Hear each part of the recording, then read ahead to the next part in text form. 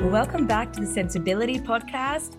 I am so excited because we've got an amazing guest today, Michael Ann, and she has been doing very similar work to me. I love that she is really focused on the psychology of money and really helps her clients and helps people. I just sort of put that out there because we are passionate about what we do. So I'm excited to be talking about this.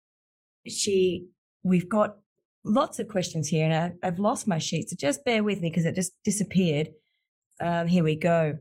So Michael Ann's an author, keynote speaker, a money coach like myself, and she helps women transform their relationship with money to create a life they love. This is why we love what we do, right? We see people transform. So welcome. Thank you for coming on board. Thank you for having me. Hello from Seattle. Yeah, I mean, I love having guests from all over the world. It's fantastic. So you're in June. We were just talking offline that even though you're heading into summer, it's cold. So we're still kind of connected in terms of this cold weather. Yes. In Seattle, we are supposed to be heading into summer in June, and we call it January because it's still too cold, even though the Americans are supposedly heading into summer over here. Yeah. Well, we have had, I feel everyone's sort of in shock, maybe because last year I felt it was cold last year because I was walking around with a toddler, but we were in lockdown. So I was doing my best to go to parks and whatnot. But most people, because of lockdown, didn't really experience the cold weather. So everyone's complaining here. We're seeing a blue sky. It's beautiful looking out right now. And we've had 4 months of rain in this. So we didn't really experience summer as well. I think everyone's having a bit of a cringe about that. But I'm looking for so happy to be out of lockdown. I'm so happy. I know. It's been a long 2 years, right? It has been very, very. Now, you've been doing this for over 20 years. So both of us have been in this industry where I guess we could call it we're veterans now. I've been doing the finance thing for 18 years. Mm-hmm. And so you've been a thought leader in the field of financial psychology. So with your background in emotional intelligence, can you share about how you came across this field of financial psychology and how you've developed your business, your offer, and how you help people? Well, we all think we have an interesting story, but when I came into the money coaching field 25 years ago, Amy, the term money coaching didn't even hardly exist. So I did an undergraduate degree in economics, and then I did a master's degree in, get this, transpersonal psychology and consciousness studies. A lot of deep personal growth, human potential theory, consciousness studies, but a lot of psychology. And after my master's, I thought, oh my gosh, I love economics. I love money, but I also love psychology. And I debated between becoming a financial planner and becoming a psychotherapist. I mean, these like two totally different fields. And eventually I met a money coach named Karen McCall. This was back in about 96 in California, who was doing money coaching. At the time, it was called financial counseling. And I thought, oh my gosh, here's someone who has combined these fields of what you and I would call financial literacy with psychology, with emotions, with neuroscience, all of that. So I trained after grad school as, at the time, was called a financial recovery counselor. And then over the years, I added an AFC. So I'm an accredited financial counselor. And it's been a wild ride. I mean, 25 years I've been in private practice as a money coach and a financial therapist working with individuals on their relationship to money. And I love it, Amy. And as I know you do too, because I feel, I know we'll talk about a lot of this, but it just felt like so much in the psychology of money wasn't quite hands-on enough to get people what they really needed. But there's so much really important stuff, if you will, on the practical side of money. But money's so emotional, So money coaching really says, we've got to look at both sides of this, both the practical side and the emotional side. If you really want to shift your relationship to money, you've got to be willing to look at both and really dive in. So That's what I've been doing for 25 years.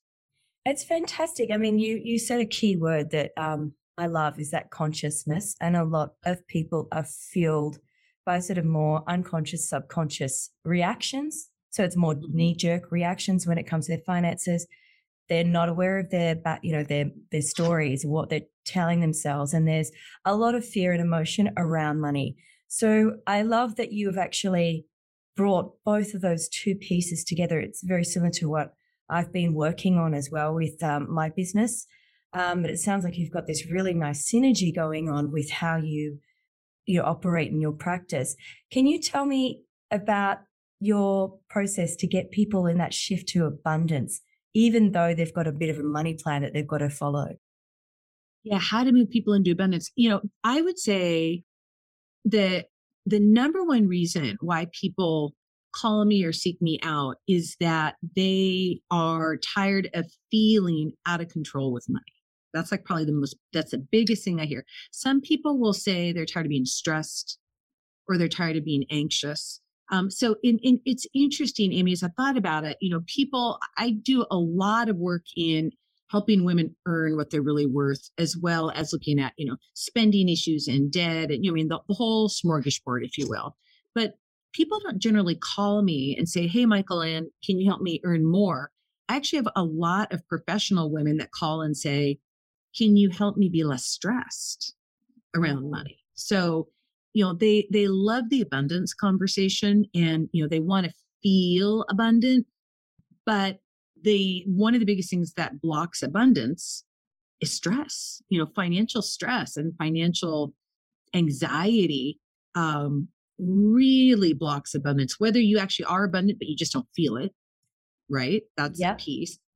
Or you are actually blocking money from coming into you, because when you are stressed and anxious, it's not a great zone of receptivity.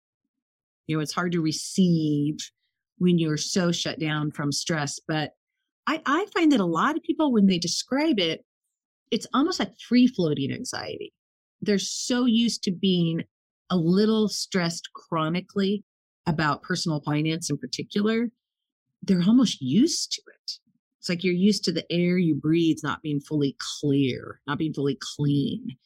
And, as they start naming it, they go, well, what would it be like if I didn't feel stressed about money all the time? Right? And then that really starts paving the path for feeling more abundant in so many different ways. It's quite magical when you see people shift like that, where they come in with that level of stress, and then over time, and it does take time, there's a lot of work you got to do on yourself. You've got to look within, right? You've got to actually start having that awareness to actually make these changes. And you said something just a moment ago about people sort of, it's part of who they are when they've got that level of anxiety, like breathing. It is an unconscious thing. All of us, it is something that we carry. I know even myself, when I haven't had that awareness, even other parts of life where you can be very stressed. Where I'm going is that we're almost programmed to be that way. And it's sort of like, if we're not, perhaps we're not surviving. So our brain plays those tricks with us to ensure that we keep going back into these patterns. Right. Right. Well, and you're so right on. And as you talk about it, it's all about, your money scripts, your money mindset. And so much of it for so many of us has to do with the classrooms we were raised in, meaning our family, right? Our family of origin. And not everybody wants to go back there, but the reality is so many of us feel the way we feel about money because of how we were raised, what we saw or didn't see or heard. Probably the most classic example is when I talk to people who grew up hearing their parents fight about money. Yeah. They are used to it. Nobody wants to go back and reflect on that. But there are so many beliefs that we make up as little kids saying, oh, therefore what that means is money makes mom cry. Money causes stress. Money causes conflict. Don't go near money. Don't talk about money. Don't talk about it in a relationship, especially, right? But these are things that happened to so many of us so long ago. We don't think about it. We grow up and become very capable adults and do the best we can. And are almost confused at ourselves. Like, why do we feel stressed when money comes up? And yet if we really reflect on it, a lot of it does go pretty far back. Yeah, it does. Actually, you just brought up, so much. We could talk on this for hours. I had a client actually, when we went through her money story, it was very similar to that description you just stated, parents fighting and whatnot. And when, as coaches, we're listening to the patterns and the language and the body language, and we're sort of taking all these cues as we're sort of working out where they're at. And she would use the word gross when it came to money. I'll never forget that. That was quite insightful because again, it was childhood language, and it came up, and she used it in her money story about 3 or 4 times. I was like, wow. Did you hear yourself? And there was that conflict straight away when she couldn't actually clear a debt or call in more money because she was conflicted with this belief that money was gross. So she couldn't actually shift to that place of money's a fantastic tool that can do so many great things, that can offer so many opportunities and help so many people. So it was one of those moments where she just, oh my God, that's the conflict. It's so true. And I know so many people that have so many negative feelings about the wealthy. And yet again, we're not conscious of it. My mom worked for the church when I was growing up, and she never said outright negative things about the wealthy. It was always very subtle. It was always, well, what it's like to be one of them. Well, if we, it's always a version of, well, if we lived over there, then we'd be like them. But so it was never fully stated, right? But there is this sense for some of us of, as I said to my clients, you won't allow yourself to become that which you despise. Right? You won't allow yourself to grow into wealth if you truly believe that wealthy people are, for example, greedy. But if that's the message that you hear when you're a little kid, it's really important to get conscious, really important, because that's what I heard was, oh, wealthy people, I heard greedy. I heard many different things, right? I didn't think about it. You're a kid. It's just the way the world is. Yeah. Right? And everyone was very similar to us. So when we grew up, I'm like, oh, wait a minute. But actually, I would like to have money like those people. Right. And that, I have to be one of those people. So, you really need to examine this. And we live in a society where marketing and advertising really encourages us to want more, have more, be more, earn more. And when we've got these desires, you go, what, I actually love this career path I'm on, for example, or I would like to be traveling more, but you can't call in that because you've got that conflict. That is what really sets people back. Or I'm really crap with money, excuse my language, but I'm terrible with money. And they've got this story. So when they get money, when they get the pay rise, or when they whatever comes in their way, when it comes to finances, they're in their own way, and they're not going to be able to either hold on to it, manage it well, enjoy it. There's a whole array of problems that they're facing in that conflict. Well, I always think you can never have enough of what you don't really need. And so, so much of getting clear and feeling good about money is really diving into that needs and wants conversation. What do you need and what do you want? And what's the difference? And our role is, how do we discern what is the difference? Because without really entering into that conversation, and I would say needs, wants, and desires, and really going there and thinking about that. Otherwise, everything is a need, and we just throw money. It's like you bring up, social media, for example. We see all the wonderful things that other people seem to be enjoying, even though we know people tend to only put the positive, wonderful stuff on Instagram, right? Yeah. But am I the only one that can't afford to take my kids away for spring break? Am I the only one that can't buy the brand new car? So we spend money to prove that we are okay, or prove that we have enough. But, you bring up, are we measuring it by other people's standards? Yeah. And when we're not, I've spoken about this on other episodes, when we're not in alignment with what's important to us, our values, right, we're off kilter.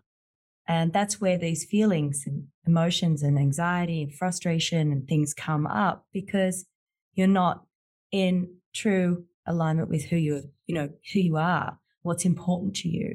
So that's an incredible piece to pulling all of this stuff together when helping people with their money issues. I so agree with you. It really does. So much of it, I think, goes back to what do you truly need and what do you truly want? And, one of the things I often do with clients is I have them do a needs wants assessment and really think about listing, like literally listing, brainstorming all the things you need and all the things that you want. And whether it's, services or experiences or material items, but really sorting through that and then really looking at what's a need and what's a want. Because a lot of times I can find a way to meet a need more creatively if I truly name it. Like for example, all my examples always tend to come back to tango because I'm this crazy tango dancer. But I want to go to, let's say, the Albuquerque Tango Festival. But what I need is to dance. What I need is to connect with my friends. What I need is to connect with my lover who's my dance partner. And so I can meet that need by dancing locally, by going to a Seattle-based festival where I don't have to pay the cost of getting on an airplane and, so on and so forth. And so it comes up a lot with when we're spending money and we're trying to prioritize so many goals around money, retirement, debt, and so many things. If I can identify what I truly, truly need, then I can look at, what I truly need is connection. It's not about going to wherever the airplane ride is. It's about this other thing that I can meet more creatively. And so just stopping and having that conversation is so, it actually brings you back to feeling abundant, right? Absolutely. I feel abundant because I'm meeting my needs. I'm naming them and I'm fulfilling what I truly need because I stopped and said, what is this really about?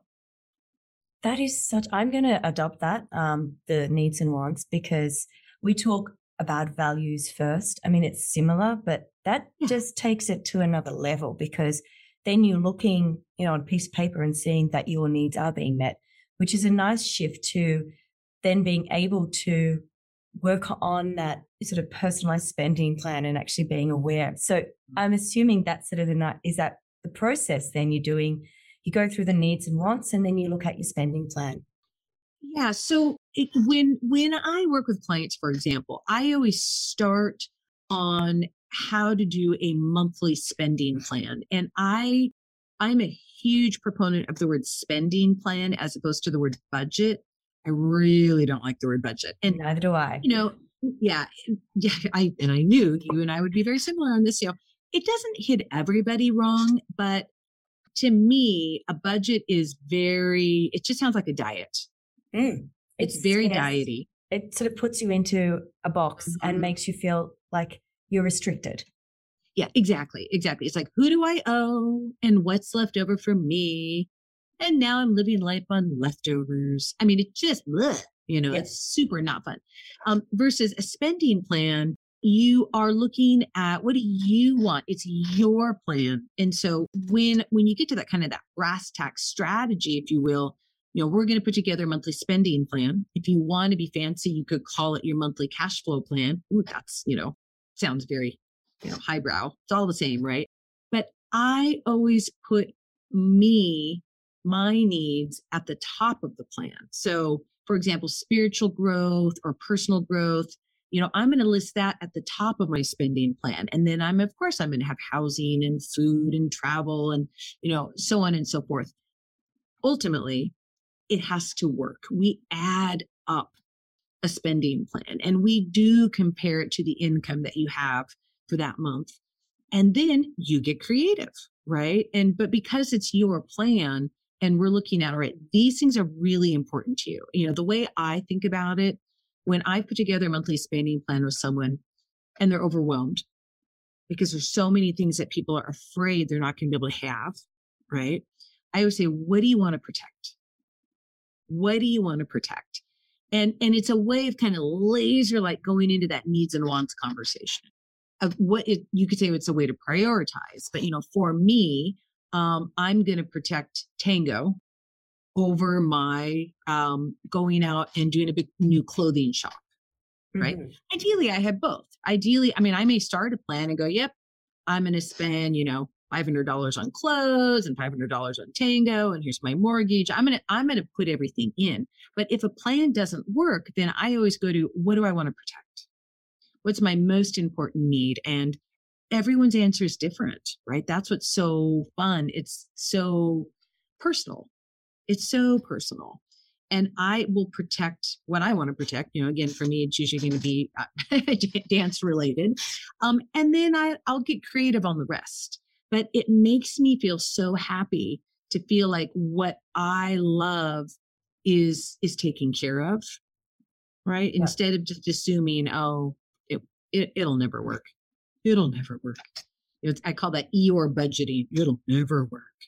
Yeah, look, there's so much in this because we do have this, society does, the idea of money, management, and people even coming to me are always worried that I'm going to tell them that they can't have something, and they go into that scarcity mindset. Mm-hmm. But we actually can find joy when we actually have our needs met. And one of those things you bring to picture as well is actually making sure that you have that joy and you're doing something you're passionate about that lights you up, as well, is part of this whole process with the relationship with money. I so agree. I think we've got to honor the past, the present, and the future. For many people, honoring the past is around debt reduction. Honoring the future might be around, savings and retirement. But we have to honor the present too, which is where we are enjoying life. You cannot live your financial life only waiting for some magic future. It's like, we've got to enjoy life. And if you don't, chances are it's going to be very short-lived. People will throw the baby out with the bathwater very quick if they're so focused on financial goals that are based only in the past or only in the future. It's not livable because we live in the present. And so we have to balance our needs and wants in the present and our happiness and our joy. If it means that you pay off debt a little bit slower, if it means that you want to rethink your retirement plan so that you can enjoy your life more, then bring it on, right? I think that the piece that's often missing around finance for people is creativity. It's like, we want to creatively put your life together. And so, I get so excited about this because when I'm working at, if you pop it up another level, Amy, to an annual income spending plan, it is about creating the lifestyle that you want. 100%. It's about creating the life that you want. Right? Absolutely. This is why when I do the financial planning piece, I always say to clients, this is goals-based. It's goals-based advice. This is about you. It's creating your own adventure kind of thing. Remember those books we had? Pick a path. Pick a page, pick your path. Yeah. When clients are involved in that process, they're more engaged. When you're more engaged around your finances and you're doing the things you love, you're meeting your needs, it's in alignment with your true self, it's going to be much easier to achieve some of those other goals, some of the challenging goals, maybe clearing the debt or, putting more towards the retirement savings, stuff that you don't actually get to enjoy right this moment. But the now moment, I love that is actually where you find the joy because it'll make that journey fast, even though it can slow things down and it might feel like, I've got this debt's going to take 5 years to clear because I'm focusing on what's important right now to enjoy my money now, as opposed to reducing the debt in 3 years. That 5 years will go so much faster in terms of how, your mindset because you're enjoying the journey. I so agree. Like on the past, present, future, one of the classic questions that I get asked, and I know you get asked, is people come into money, something happens, money beams you in the head out of the sky. It could be a tax refund or, Aunt Edna died and left you $10,000 or whatever it is. And so people say, what should I do with it? Should I take this 10,000 and use it to pay off my debt or invest? And I always look at Let's honor the past, the present, and the future. Let's put, and you could say a third, and a third, right? Let's put a third on debt reduction. Let's put a third on the future in terms of, generally speaking, retirement or savings. But let's take a third and go, where are you feeling deprived? Where are you not fully enjoying life? Where are your needs and your wants right now? Right. So because we have to honor the present while being aware of the past and the future. And eventually when people move into that wonderful zone of not having any debt, that's lovely. Then we're balancing between the present and the future. But there's still the present. There's still the present. I'm taking some of these things on board and implementing them as well into my practice, because I obviously do coach, but I coach a little differently. So I love having these conversations where certain people that will really work with. I'm just thinking particularly one client, huge spender, massive Amex credit cards, makes a lot of money, wants to grow their wealth, but always is wanting this instant gratification. So by doing a new strategy, and let's look at honoring the past, the future, and the present, we could probably I've been thinking, how am I going to get this guy to rein things in a little bit more? Because he keeps talking about investing and buying property and doing all these things, but he's holding himself back with these credit cards and spending for the now. So it's this strategy, I think it will be a bit of a mind shift for him in that respect. So thank you. I'm going to take that on board. Oh, I'm so glad. Yeah. And it is interesting with the credit card debt piece is so hard for so many, many people. And, I think, and this is maybe, I'll just say even this is super practical, right? Is I think that one of the biggest things is that it goes to the savings piece. People don't save for the big expenses that come up, what we call in my money coaching circles, periodic expenses. And so the moment that people do receive money from the universe in some way, shape, or form, the problem is when you do go back to that scenario and you say, okay, 10,000 came in, throw it on the credit card debt, boom, gone. And you don't put any money in savings. The problem is you're still going to buy an airplane ticket in the future. Your car's still going to break down.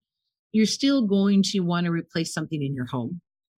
And so then you go right back into debt. And so there is this sacred piece around savings that says, if we save for these upcoming big expenses, it will keep you from going back into credit card debt in the future. Because what I see with so many professionals, Amy, is people go in and out of significant credit card debt for decades.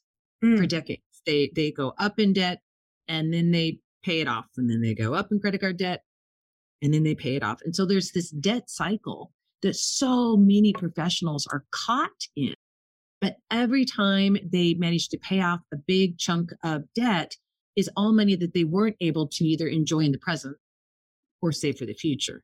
Absolutely.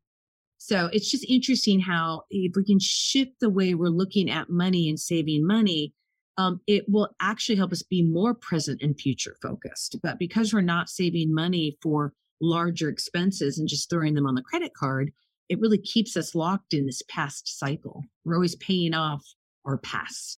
Yeah, absolutely. It's the cycle that I see a lot of people fall into. Also, you mentioned something that piqued my interest there is what professionals, when they actually grow into their new roles and their income increases, or they're hitting all of those targets in life that we have, they're growing up, they're climbing their mountain, the more money they're earning, they find they spend or put their, the credit card company or the bank throws them lifestyle creep is what we call it. Absolutely. And until you have that mindset, and this is where what we do is so valuable to so many people, is you get caught in that trap and you go through, and even though you're earning great money, you're sort of stuck in the cycle of feast and famine constantly. It's a bit of a tango. Yeah, no, oh my gosh, it's so true. Kieran McCall, who wrote the book Financial Recovery, it talks a lot about the money life drain that professionals get caught in. And it's like, as we make more money, maybe we're more stressed, and the only way to de-stress is to take really nice vacations. But then we come back from vacation and it usually went on a credit card. Now I have to work more to be able to finance the lifestyle and maybe the growing debt. And now I'm really stressed, like, oh my gosh, I got to take a break. I need to take a vacation. I'm so stressed out. So then we go on vacation, and, the biggest thing I see on professionals' credit cards are vacations and travel. Right. And so it's just part of this drain that we're in, and the increasing pressure that we have for this increasing number of expenses with just like our overall lifestyle going up. So I always wish that people would be, everybody's doing the best that they can, and where we choose to live and the people that we surround ourselves with really is a big impact on the lifestyle that people end up growing into. So super expensive neighborhoods. You send your children to private schools. Now suddenly it hasn't occurred to anyone that they can't go to not a private university, right? So, it's very interesting how it kind of builds on itself with this huge amount of pressure. And ultimately people feel like they can't retire. They just have to keep working to support their lifestyle. Yeah. Oh God, you said so many things there that resonate. Where we live, we're in the eastern suburbs of Sydney, probably the most highest cost of real estate in the country. Mm-hmm.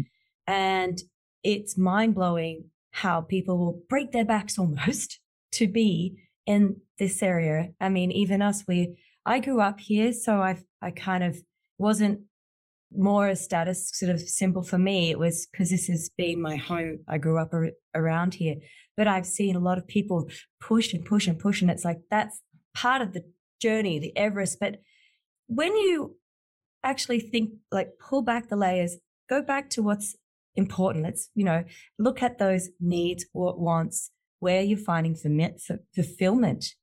Mm-hmm.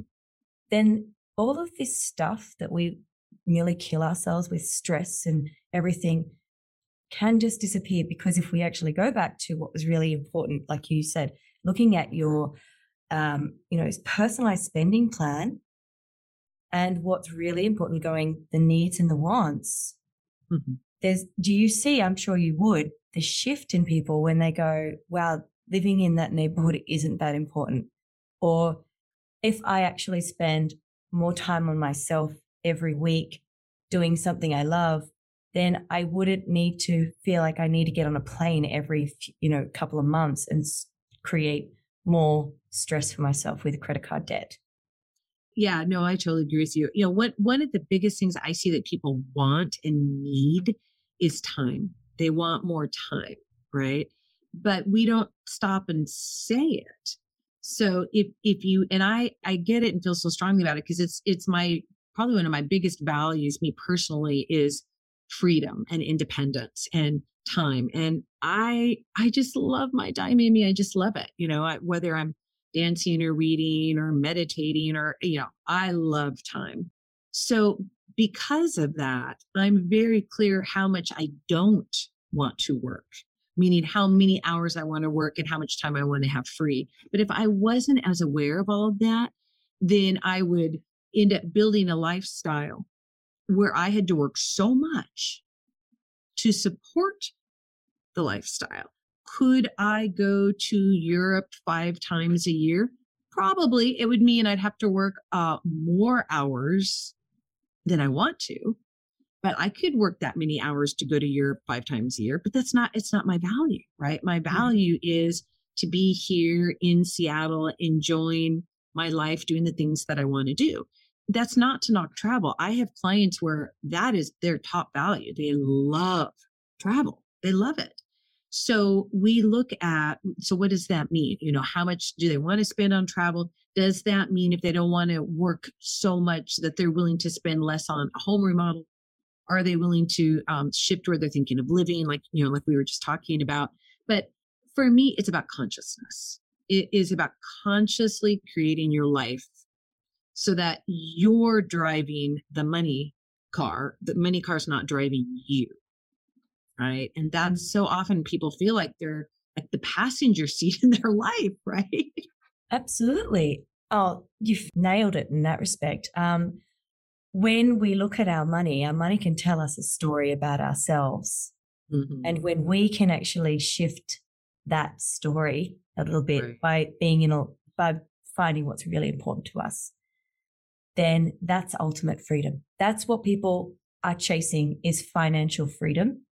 But financial freedom has to start within. Oh my gosh, it's so true. I was just remembering, I had a client when she heard me talk about, we all want to drive the car, but so many of us feel like we're in the passenger seat of the money car. And she called me and she said, oh my gosh, I think I'm being dragged outside holding onto the bumper of the money car. Like I set in motion so many things so many years ago about the type of car I feel like I have to drive, and where I sent my children to school, and all the expensive clothes. But I didn't mean it. And this is her reflecting as she'd heard me talk. And now suddenly I can't keep up with the life I created, and I don't even like all of it. Right. So it's like, how do we feel that it's our life, that we are designing what we want, like you were saying, according to your values?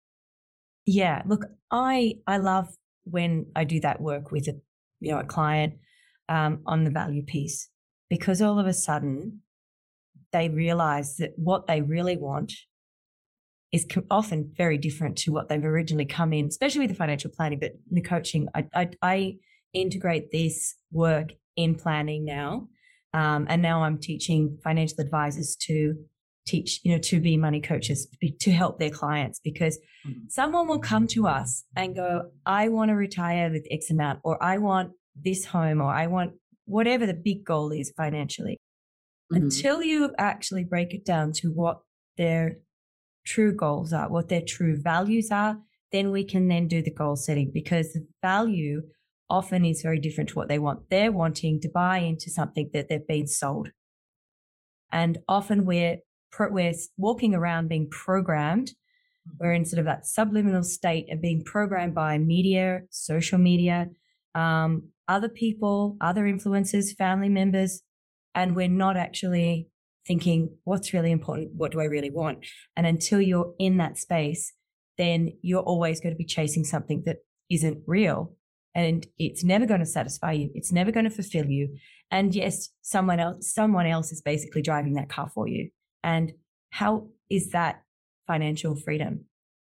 It's so true. I was thinking, we'll talk about Robert, my love. Oh, he'll love that I'm talking about him. But so, and actually we just got engaged, but congratulations. I know, it's so exciting. But if he could write a book, he'd probably write a book called What It's Like to Date a Money Coach, but because we have so many interesting conversations about this. But to your point, one of the things that, Robert was debating is, when does he want to retire? And he is a writer. His greatest desire, as we've kind of gotten deep into his heart and soul, is he wants to have time to write. And this man's got a lot of amazing stuff to say.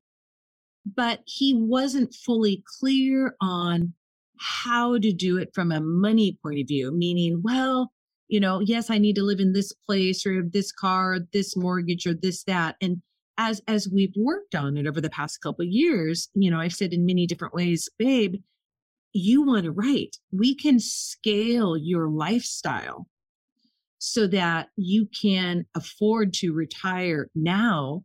And what it means is, we're not doing the 5 trips to Europe, right? What it means is you're probably not going to buy the car of your dreams this year. You could buy the car and you could go to Europe 5 times. But what I'm hearing that is bigger in your heart is you want time to write, and you actually would like to retire now and not wait another year, right? And so it just goes to, what is the passion and what's the value, right? And he is feeling so free with this notion that he's giddy, right? It's crazy, So it's being able to go into, what do you value? And then, again, the brass taxes, and this is what happens when you date a money coach. I know everything that man spends, So, and this is sort of our joke, right? Because we put together his annual spending plan to support the notion of he wants to retire next year, not the year after. And so that means he's making some different he's making some different decisions, right? He's decided to scale down on the kitchen remodel. I mean, so on and so forth, right? And he feels in control. He feels like he is deciding what he wants because of this greater thing that is lighting his fire. And it's so exciting. It's as opposed to, oh shoot, I can't have this stunning gas range, ridiculously expensive $10,000 stove that the neighbors have, right? Well, honey, you could have that. You can have anything you want. You just can't have everything you want, right? I say that a lot to my clients. And what he wants is he wants time to write. So he's letting go of, whatever it is that, it's probably a silly example because lots of people don't care about the gas range stove. And yet some people do. So, we just need to be clear. If his passion, Amy, was he wanted to be a cook in his next career, in his next chapter, that's a different story. Right? Now we're looking at his kitchen remodel with very different eyes. Absolutely. It's super fun when you get creative and think about how do you want to create your life? So many people I see just don't think that that's possible, that don't, I love the concept of the retiring, for example, because I do work with pre-retirees and retired people, and I'm looking after their, investment so that they can have this income, this sort of passive income to live off. And, the focus is often just on the numbers. And when we're in this current financial climate as well, where the numbers are dropping, it's now a mind shift about what's really important. Money comes and goes. It's actually now going, how long do I want to be doing what I'm doing? Am I happy in my career? Do I want to switch off? And is that meaning that I sacrifice a bit more of what I could have at retirement as an income? Potentially. But what does that make you as a person? Is it going to fulfill you? Is that, for me, when I look at that, I have to do a few things with giving advice from a compliance point of view. And one of our regulations, RG 175.255, is to state that the financial advice I've given will ensure that the client is better off. Now, it doesn't need to be tangible. It doesn't need to state that the financial figures are going to prove the client's going to be better off. The client will be better off with this advice because they have fulfillment, because they are on their path and they are doing what they love and enjoying the life that they've created with the finances. Yeah. I always think it really does go back again and again and again to the needs and wants conversation, because and it's coming up a lot now because you're right. People are nervous about the economy, right? They're nervous about what's going on. And yet we still have to live our life. We still need and deserve to be happy. So it is going to keep coming up about needs and wants. I was working with a client this morning, very concerned about, all the stuff in terms of the economy. And so she wanted to go to Hawaii. I'm in Seattle, so that's the big, most common destination, right? To get on a plane and go enjoy the sun.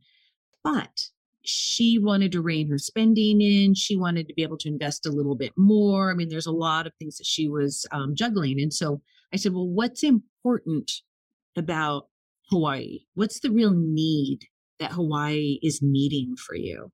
And she thought about it and she's like, it's time out of my house so I don't get caught in projects. And honestly, it's sun. It's about sun. Seattle's a little gray these days. And so as we brainstormed and I said, okay, so those are the two needs, not be in your house and be in sun. Where else can you go creatively that would meet those needs that would cost less money? And for her, the answer immediately came to Eastern Washington, which is basically the opposite side of the state that I'm in, is on the other side of the mountain range. And the lizards are baking on the sidewalk over there. I mean, let me tell you, it is night and day from Seattle. Beautiful, sunny weather. And she was like, oh my gosh, she can book a vacation for 2 weeks in Eastern Washington, no airfare, no car rental, and have everything she needs, because we stopped and said, what is the real need? It's not about, oh my gosh, I can't afford to go to Hawaii. It's not about, I can't afford to go to Hawaii. That's not the conversation. No. And that's where the abundance piece comes in. It's no longer, it's a massive mind shift there. It's not about what I can't have. It's about what fills me, where what do I really want? Yeah. What do I really want? For her to spend a couple of weeks by the pool in sunshine, eating at fabulous restaurants, going to all of the major wineries over there. I mean, it's a pretty wonderful place over there, right? She's going for half the cost, and she's feeling like the most abundant woman ever. Right? And she's but it's because we're naming the real need. Yeah. Wow. Love that. Now, you also, there's one thing I've been wanting to ask as well, because we've gone into so many things. There's so many things that you have to offer here. But you say there's 3 main types of money personalities. I'm very curious to hear what they are. Well, you'll know these, whether we're using different words or not. But there are spenders and savers. And if we just pause right there, a lot of people think that's it, we're done. You're either a spender or you're a saver.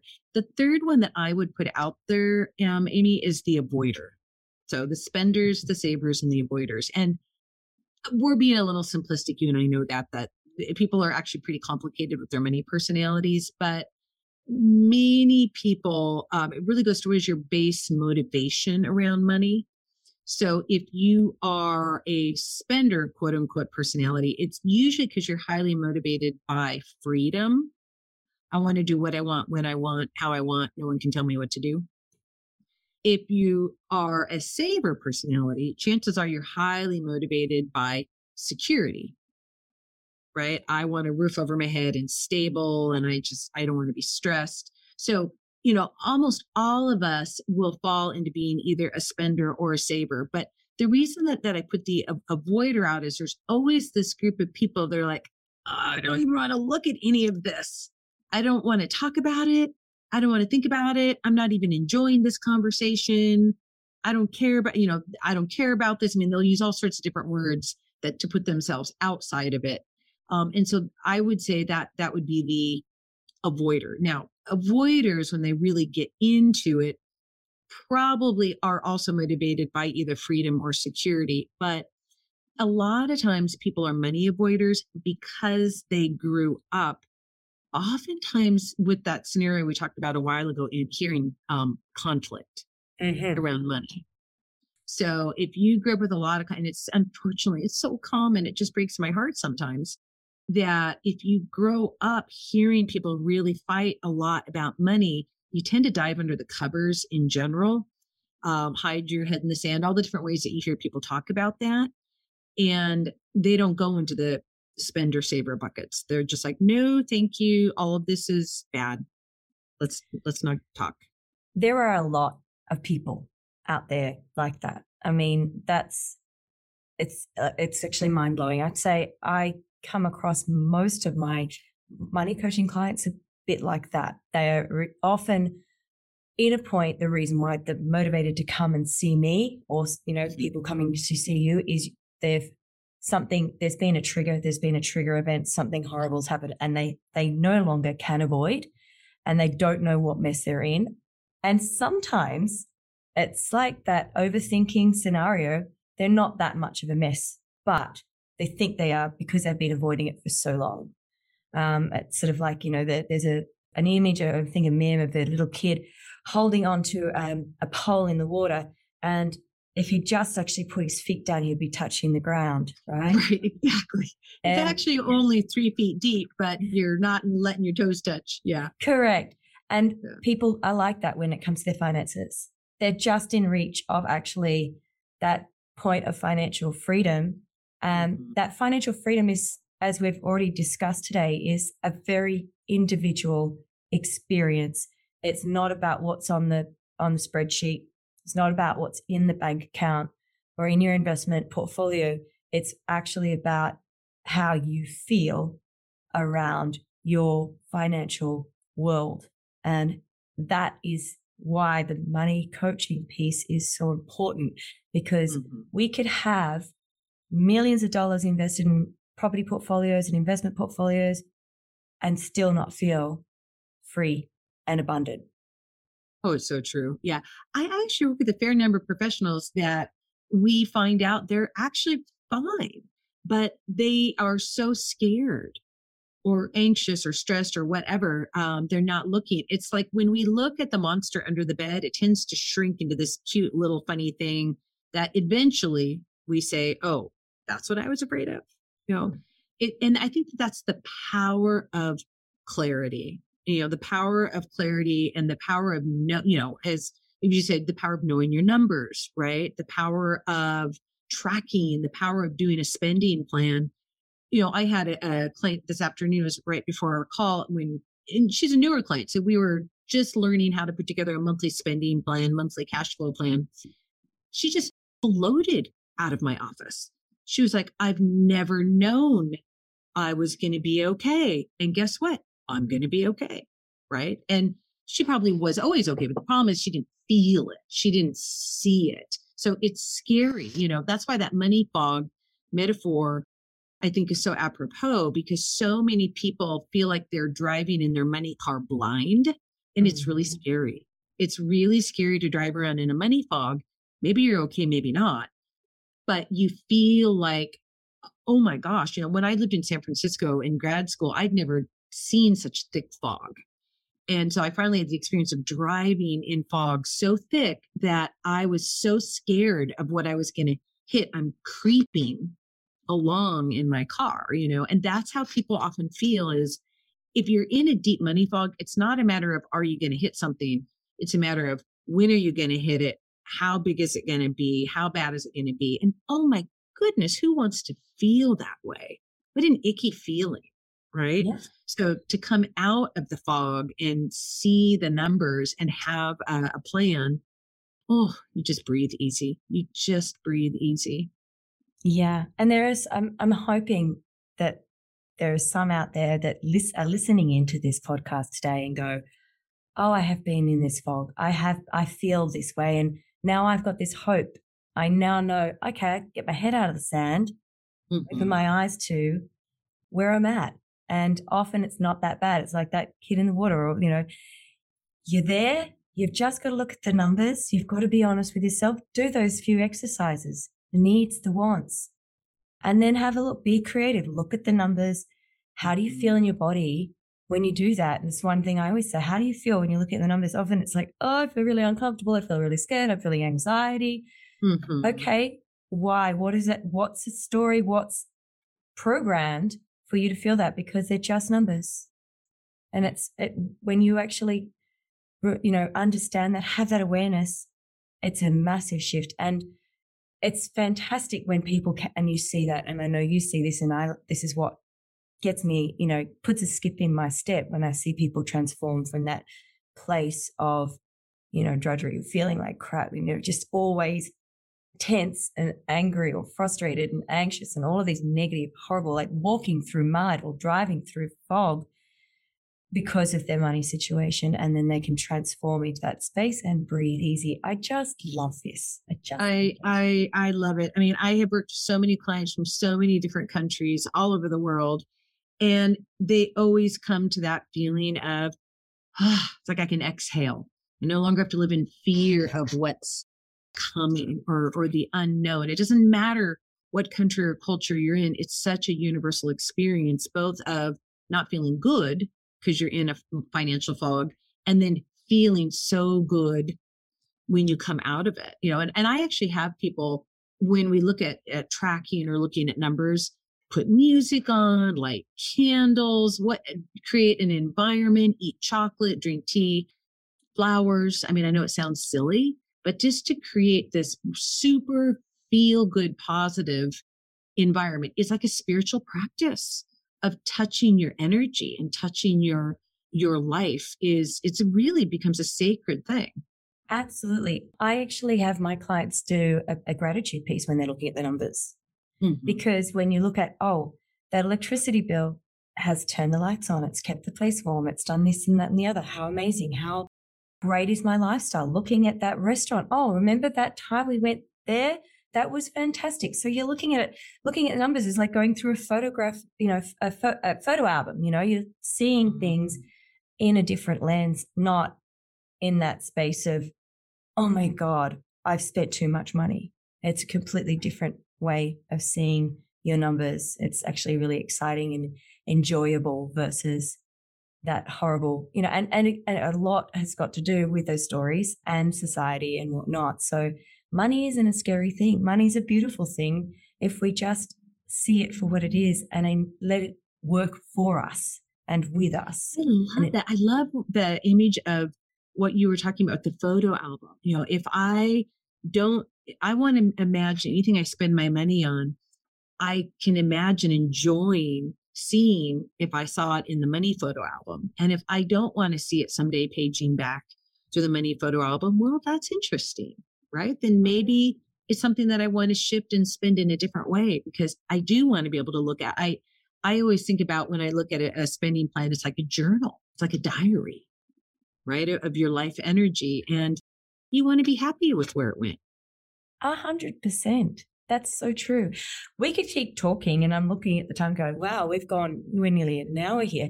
But if anyone wants to find you, so anyone who's listening today and you want to shift this way of feeling and really want to be able to breathe when it comes to your finances, how do we find you, Mosellan? Where do you? Yeah. So thank you for that. So what I did was I have a free ebook called How to Stop Stressing About Money and Create the Life That You Love. And it's totally free. So all they need to do is go to seattlemoneycoach.com, seattlemoneycoach.com. And I'll put that in the show notes as well. Yeah, that would be lovely. Like I said, I have clients all over the world, Amy, and I'm a blessed woman, but I am living in Seattle. So if you go to Seattle Money Coach, and there's a lot of other resources and blog posts, and obviously people can read all about me. But that ebook, I think your listeners will really enjoy. It's only, I think, 20 pages, and it just goes through, here are the 6 steps to let go of feeling stressed about money. So it's my gift for them. I really feel like it will help them shift from not feeling great to feeling really good about money. So Seattle Money Coach is where to go. Fantastic. Excellent. Well, I'll be putting that in the show notes. So listeners, please do click that link and have a look. I want to have a look at that. You've already sold me on that too. Thank you so much for joining me today.